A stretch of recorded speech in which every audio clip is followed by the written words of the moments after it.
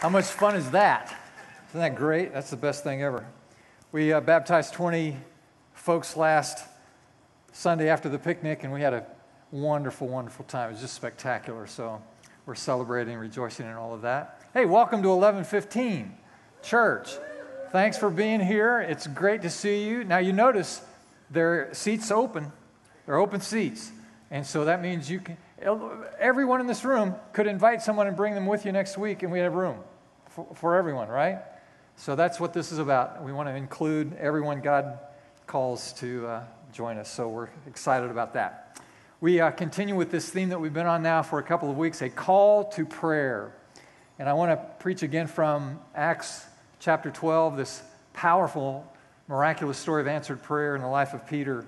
And I hope it'll be an inspiration to you. Turn then, if you have your Bibles, to Acts 12. I'm going to read the first 24 verses there.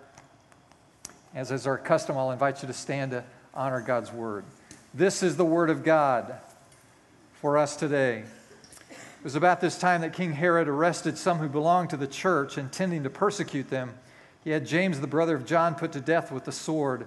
And when he saw that this met with approval among the Jews, he proceeded to seize Peter also.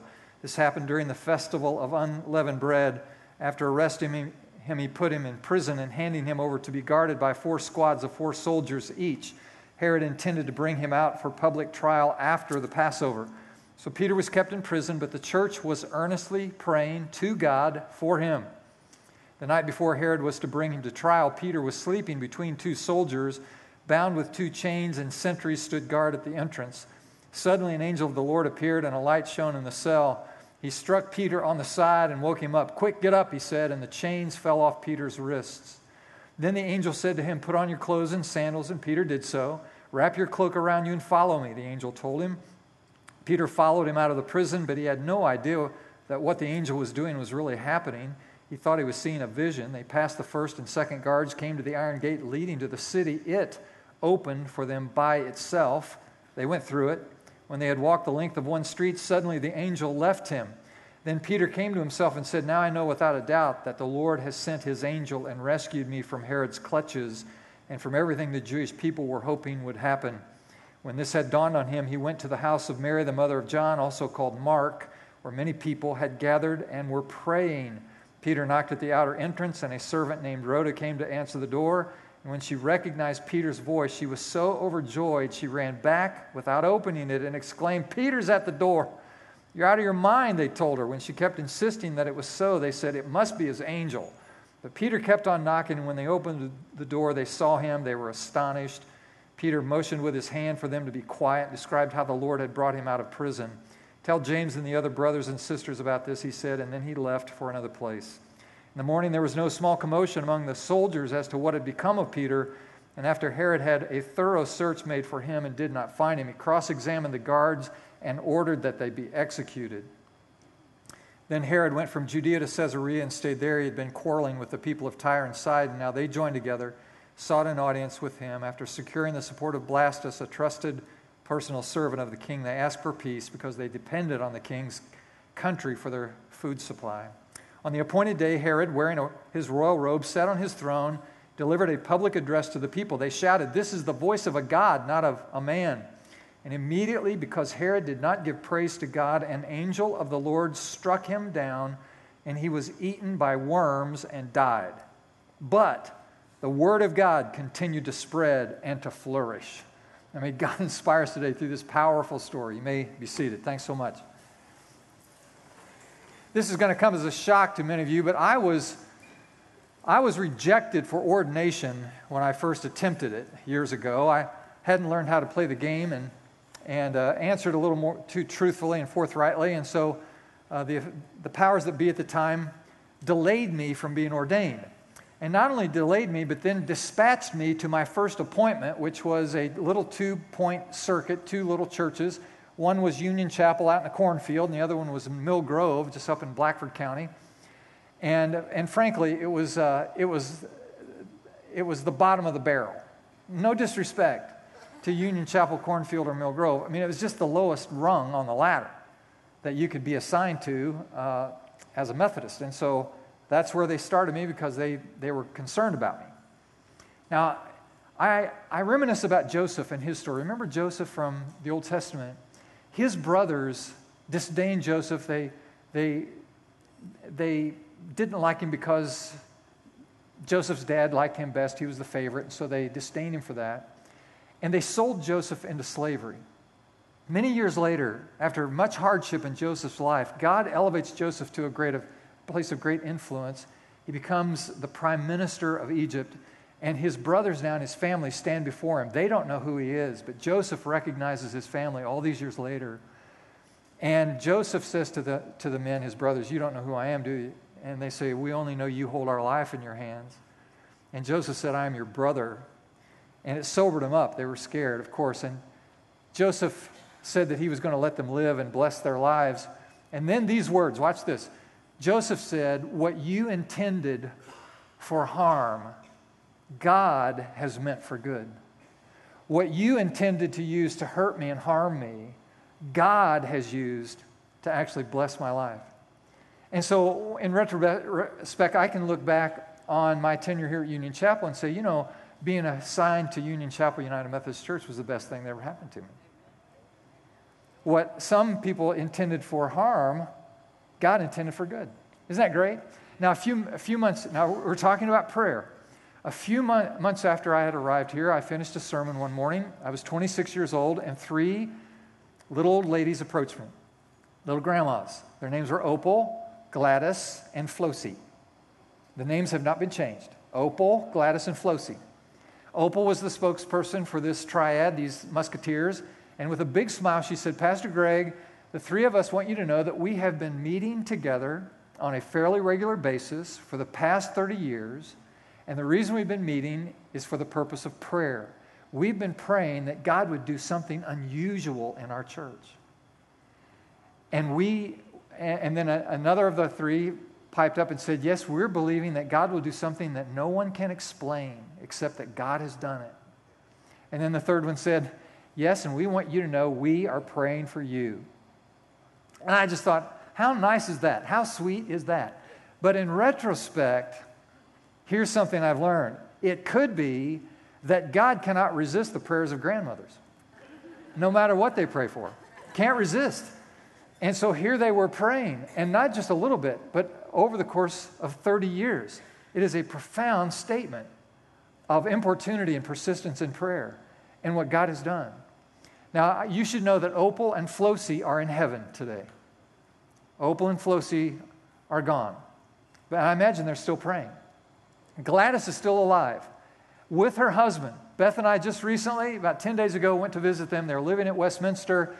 Laverne is 95 years old, and Gladys is 94 years old. Gladys is 4 feet something now. She keeps getting shorter, and she weighs 76 pounds. And there she is, 94 years old, and she was wearing this big, heavy blanket, sitting in her easy chair with this blanket trying to stay warm. And we had a lovely conversation. We reminisced a lot. You should know that for years, I would give Gladys my itinerary. Anytime I was doing any kind of special ministry outside of the church, I would make sure she knew where I was and what I was doing so she could pray for me. And so I've just relied on her. And she assured me that she's still praying for me and for us. And we loved on each other for a little while, and we held hands and prayed, and we kissed each other's face. And then Beth and I kind of stepped back on the other side of the room. We're getting ready to leave. And here was Gladys, and she brought her hands up over the top of her blanket like this. And her hands are kind of gnarled from arthritis, 94 years old. It was this that she wanted to do. But this is what it looked like. And she looked up at us, and with a smile, she said, "The Lord bless you both." Just like that. And I have to tell you what happened. The energy of God's presence came across the room and washed over us. I felt it on my body. I got goosebumps. I turned to Beth, and she began to weep. And we thought, something is happening here. Something is happening. We know that God calls us to prayer. And we know that God hears our prayers. On your outline, you'll want to write that down. He hears your prayers. There's a time for nice praying, and then there are other times that we need to get in there and really wrestle with God, really contend with God. And God invites us into that relationship. He wants us to get in there and just prattle with Him. Give and take. Lord, this is what's going on. This is our need. Please intercede. Please send a miracle. Extend your hand of grace. And God calls us into this kind of relationship with Him. Our father, John Wesley, in the Methodist movement, he had this comment about prayer. I'll put it up on the screen for you so you can see it. He said, there are some things God will not do unless limited human beings pray. Isn't that something? John the Revelator in Revelation 5:8 says that there were 24 elders. They were all holding harps, and they also were holding golden bowls, it says, filled with incense and also containing the prayers of the saints. Golden bowls. So these are representatives of the church in heaven, these 24 elders. They have harps and these golden bowls filled with incense, which contain, the Bible says, the prayers of the saints. And what that means is that when you pray, your prayers are collected, they're accumulated in heaven. And what does incense do? It rises up, it has a fragrance, it has an aroma. So your prayers and my prayers, if you can imagine this, visualize this, that they are collected in heaven by the saints, and they rise up before God, into the nostrils of God, into the consciousness of God, into the awareness of God, into the mind of God. Your prayers rise up before God, into His awareness. This is an amazing reality. This is a holy privilege then that God gives us to interact with Him in this way so that He would call us to prayer and then hear what we pray. I just am stunned every time I think about that. Now here's a third thought, and it's on your outline. God calls us to prayer, He hears our prayer, and God answers our prayers. Now this is really good news on top of all the rest. Here in Acts chapter 12, we have this amazing miracle of answered prayer. These men and women are meeting at Mary's house, and they're praying for Peter. They know James has already been put to death. Horrible, horrible persecution. One of the first martyrs.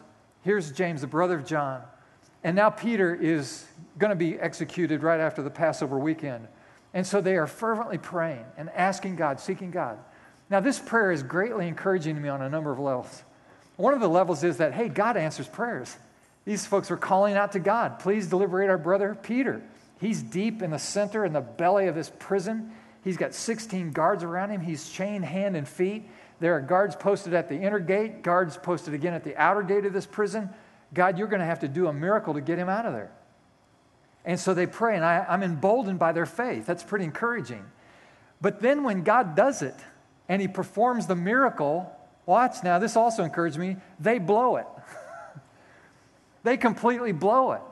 Because Peter's now free. He goes to this house. He knocks on the door while they're praying, oh, God, do a miracle. God, send an angel. God, extricate Peter. And the knock comes to the door, and Rhoda comes running back in. Peter's at the door. And they go, would you stop it? That's not Peter. That can't possibly be Peter. I love that. That encourages me. Peter's going, would you let me in? That can't be Peter. They spiritualize it. That must be His angel. Now, here's what I learned from that. Sometimes, listen now, you'll identify with this, I hope. Sometimes it is in God's great answers to our prayers that we find out how little faith we really have. Isn't that true? I mean, if you really had faith for the answer, then you wouldn't be surprised when it came. Now, here's the point I want to make. I want to encourage you. Here's the point. Look at it on the screen. Don't wait till you feel faith before you pray. Sometimes praying is its own reward. It wins the day. It brings the breakthrough. Sometimes just engaging with God brings the kind of grace that we need. So don't wait until you're all emboldened and, okay, I've worked it up now. I'm going to believe God for something great. Just get in there with God and talk with God and let Him nurture your faith as you go. And as you pray, your faith will grow along the way. So don't wait for great faith. Now, maybe God was going to extricate Peter from that prison without the prayer meeting at Mary's house. Maybe it was just coincidental. Maybe God was going to do it anyway. Maybe God was going to perform a miracle and take a little cornfield church out in the middle of Delaware County, Indiana, and do some great things through that church anyway, without the fervent, persistent prayers of three grandmothers. Maybe so. But ladies and gentlemen of the jury, let me enter into evidence these facts. Number one, there was a need. It was a real need. It was a recognized need. Number two, people engaged that need in prayer. And number three, God did a great work. Now, these are facts. They're indisputable facts. The need was real, people engaged in prayer, and God did a miracle. We know those things to be true. Now, what if we happen to live in a moment of time when God sees all the needs that we see? We live in a culture that is in great need. We live in families that have great need. Our individual lives are in need. Here we are in great need. That's a fact. And maybe God stands ready to perform a miracle, do something supernatural to meet those needs. And could it be that He's waiting for us to pray? Here's what I don't want to be. I don't want to be the missing link in God's work. I don't want to be in a place where the need is recognized and God is ready to perform a miracle, and all that's causing it to be delayed is my prayerlessness. I don't want to be that person. So I want to engage God. You know, you can intellectualize this and rationalize this. Maybe this was going to happen anyway. God's going to do whatever He wants, no matter whether we pray or not. But the fact is, God calls us into a relationship through prayer.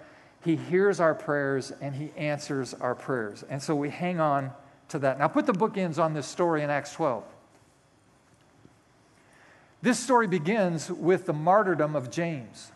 He's put to death by the sword. Some speculate that Herod killed him personally.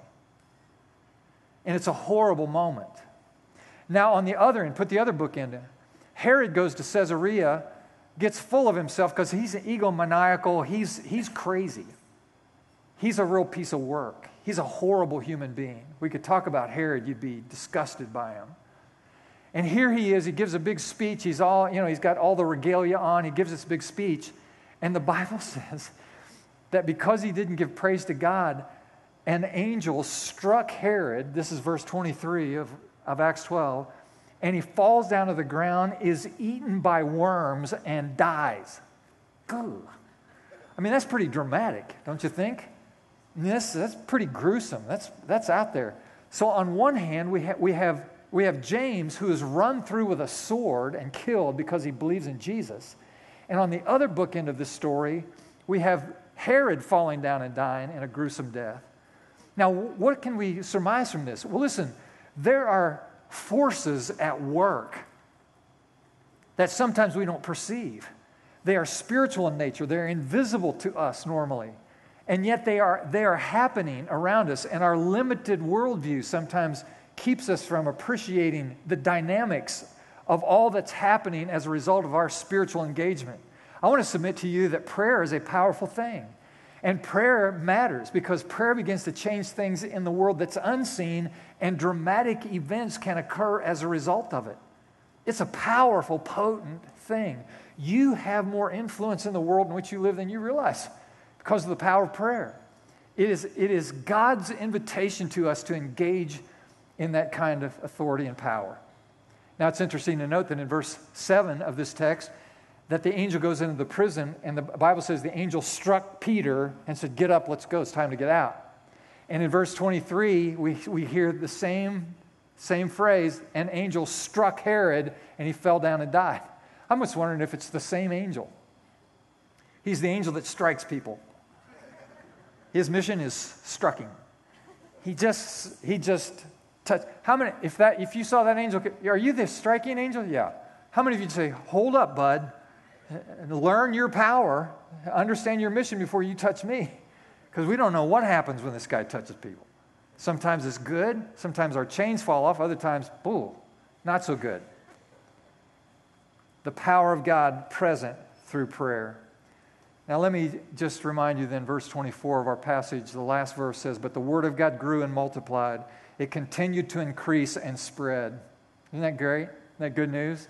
Now listen, here's what we learn. After all is said and done, after all the tyrants have paraded across the stage of human history, after all our brethren that can be martyred have given their lives, after all the bowls have been filled up with the blood of the saints, the word of God will grow and multiply. Have an ear for this, saint of God. We live in a culture now that is unraveling. It seems like all of the fiber, moral fiber, and spiritual grit of our nation is eroding and unraveling. We wonder if society itself is going to implode. It's a very, very dramatic period of history, and we wonder what's going to become of us. Let me just remind you of what's going to happen. We can let all the skeptics, all the scoffers, all the tyrants, all the persecutors raise up their anger against Christ in a mocking way and against the church in a mocking way.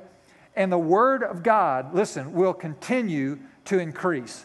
When it's all over, the tyrants and the skeptics and the scoffers will be gone, and the Word of God will remain. That's what we know. And we can take great confidence in that.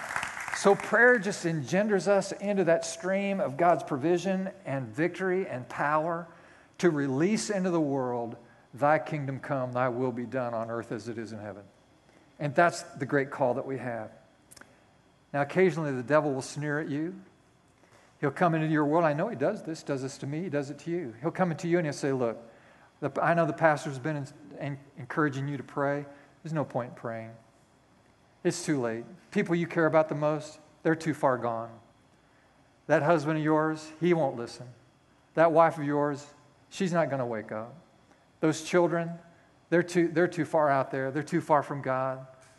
They're so steeped in a lifestyle. They're enslaved in bondage. There's no recovering them. There's no hope for them. Can I give you permission today to reject that voice, to reject that word, to reject that as untrue? That's deceit. That's demonic. That is not God. I want to remind you today that there is power in prayer. Intercessory prayer is the supernatural access that we have to the power of God. It sets captives free. It breaks bondages. It breaks strongholds. It heals the sick. It raises the dead. I believe in prayer. Through a praying, interceding, believing, and faith-filled church, there is nobody, listen, anywhere that cannot be set free. There is no chain that cannot be broken. There is no guard that cannot be put aside. There is no door that cannot be opened. Believe God, and you can change the world through the power of prayer. Let me tell you a story from history. 600 years ago in 1400 AD, there was a man by the name of John Huss. If you've studied church history, you'll recognize that name. John Huss lived in what is now Eastern Europe, now Czechoslovakia, and he was ministering among a group of people from Moravia. And John Huss was teaching the Bible to them. He loved the Scripture, and he prayed with these people. The Roman Catholic Church at the time forbade him to do so. He persisted, and they labeled him a heretic, and they burned him at the stake. Horrible, horrible part of our history. But before he was martyred, watch this now, he predicted that the Bible teaching and praying that he had done with these Moravian people would be, and quote, this is his phrase, a hidden seed. Do you hear that? A hidden seed buried in the ground, and that one day it would spring up into revival. Now fast forward 200 years, 1600 AD, a man by the name of John Amos Comenius led Moravian Christians out of their native land where they'd been persecuted, and they were refugees now and would be refugees for the next 100 years. But before Comenius' death, Comenius predicted that the hidden seed that John Huss had prophesied about would spring up in revival in 100 years. Now, Comenius died, and the next generation forgot his dream. But now, fast forward those 100 years, as Comenius had prophesied. Now it's 1700 AD. And there's a young man by the name of Count Nicholas Ludwig von Zinzendorf. It's quite a handle, right? But if you study church history, you know the name von Zinzendorf. He was born into a wealthy, aristocratic family. Now check the reference in history.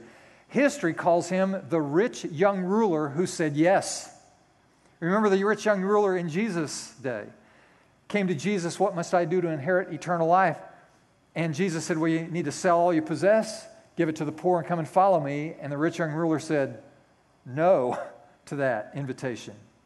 Now in history, in 1700, we have Ludwig von Zinzendorf. He's a rich young ruler, and he says yes. He was a faithful Christian. He was brought up in the Lutheran Church, and when Zinzendorf was 27 years old, he took into his home a single Moravian refugee. Before long, Zinzendorf had 300 Moravian refugees living on his estate. He becomes their spiritual leader. They all lived in a village called Herrnhut in Germany. Under Zinzendorf's leadership, they all prayed together, they studied God's Word together, grew spiritually together, and Zinzendorf began to take an interest in the history of these people, the Moravians. And as he was studying about their history, he came across a document that talked about John Amos Comenius and his 100-year prophecy that in 100 years, Huss's hidden seed would sprout forth in revival. This piqued his curiosity further, and he realized that the date of the prophecy from Comenius was exactly 100 years before that week. Isn't that fascinating? Just fascinating. Zinzendorf then calls the 300 Moravians together that very night. It was August 12th, 1727, and they conducted an all-night prayer meeting. The next day is referred to in history as the Moravian Pentecost.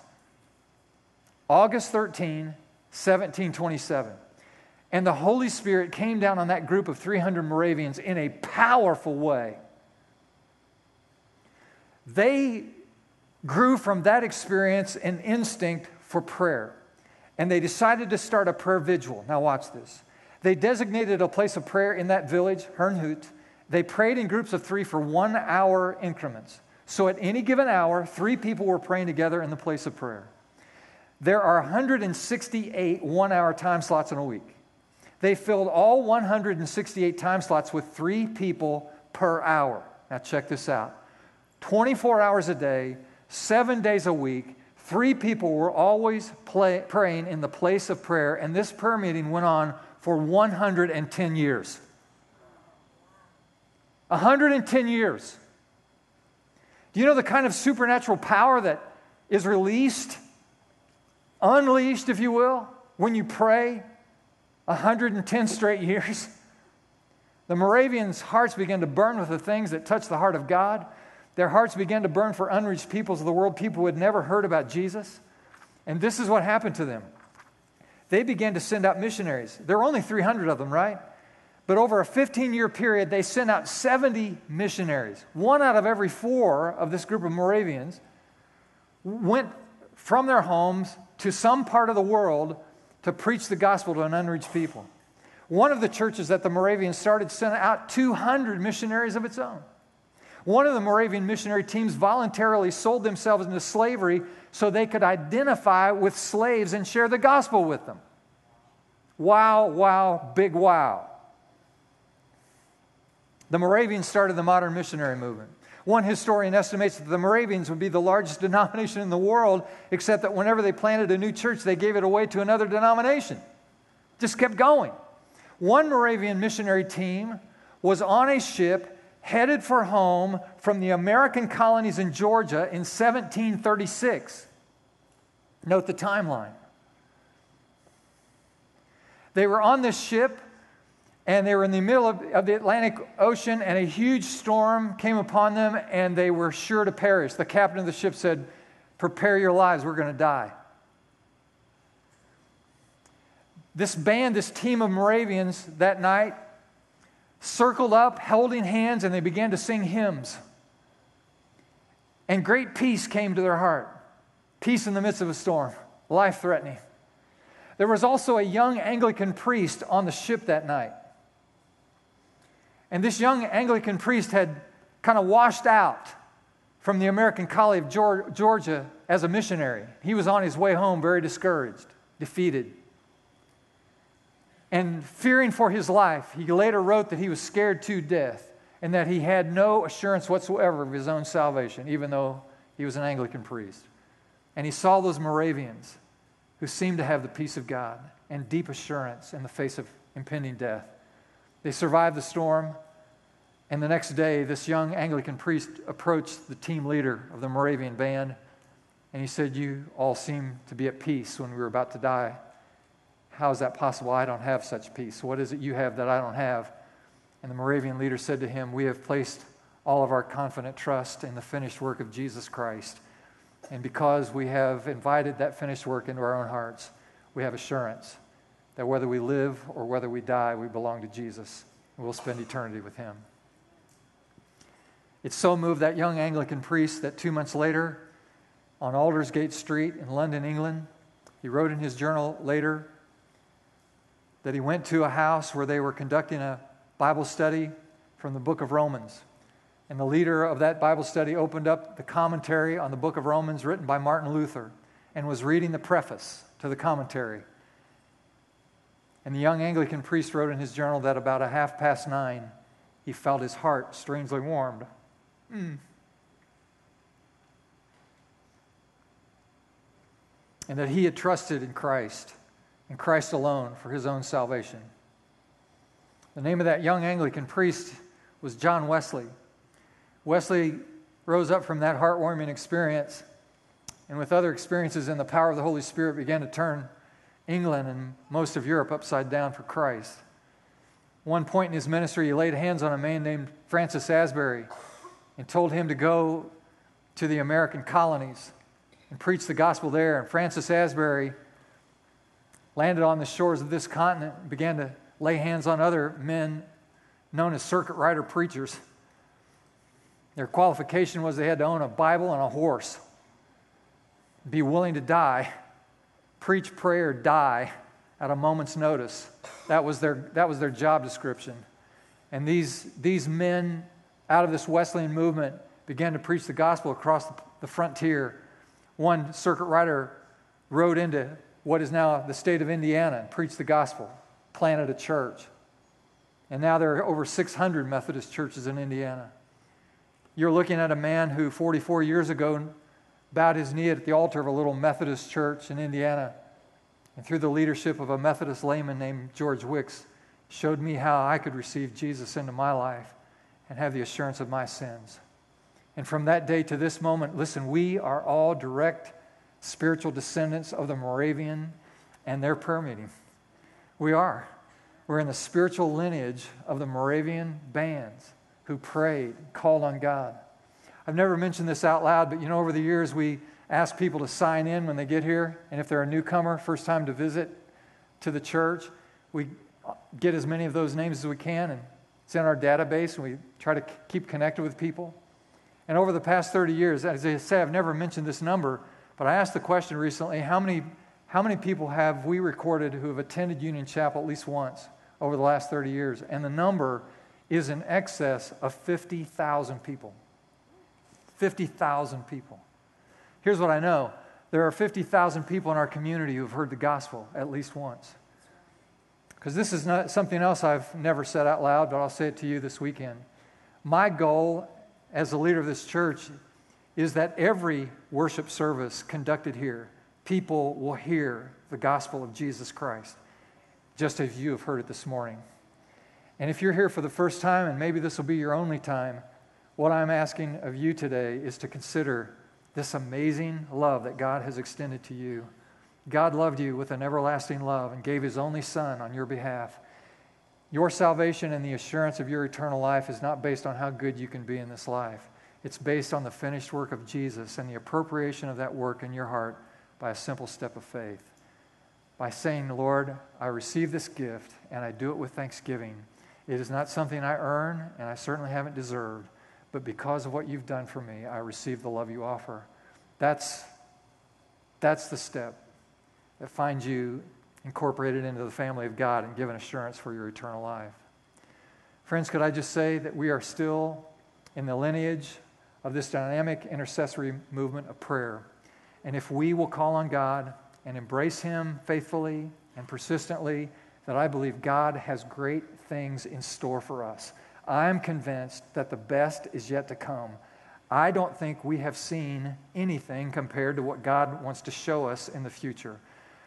Their need exists, you know it exists, and God is a God who works miracles.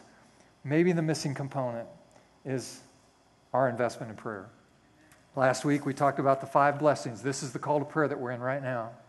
5 blessings. Most of you got this in your bulletin. If you didn't, grab one of these on the way out at the information table.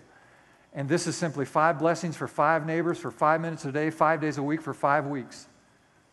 And we're asking you to pray a blessing over 5 people. Write their names down. I challenge you to write their names down so you can specifically Pray for people that you might be able to invite to come to our services. And the 5 blessings, you use the word bless as an acrostic. Pray for their body, their health, their labor, their work, their emotions, their peace, their social lives, their relationships, their spiritual lives, their salvation. 5 minutes a day. Just engage in prayer. You don't have to have any faith. Just start praying. God will meet you at the point of prayer. And I challenge you to engage this call to prayer because God wants to do great things among us. Amen? All right, let's pray for just a moment. Lord, we thank you for this word. We thank you for this astounding miracle that you performed, extricating Peter from this horrible condition. And Lord, we thank you that you still have the power to set people free, that there is no chain that cannot be broken, no bondage that is too strong, no door that cannot be opened. And I thank you, God, that as we pray these blessings over people we know, that you're going to set them free. Thank you, God, for that.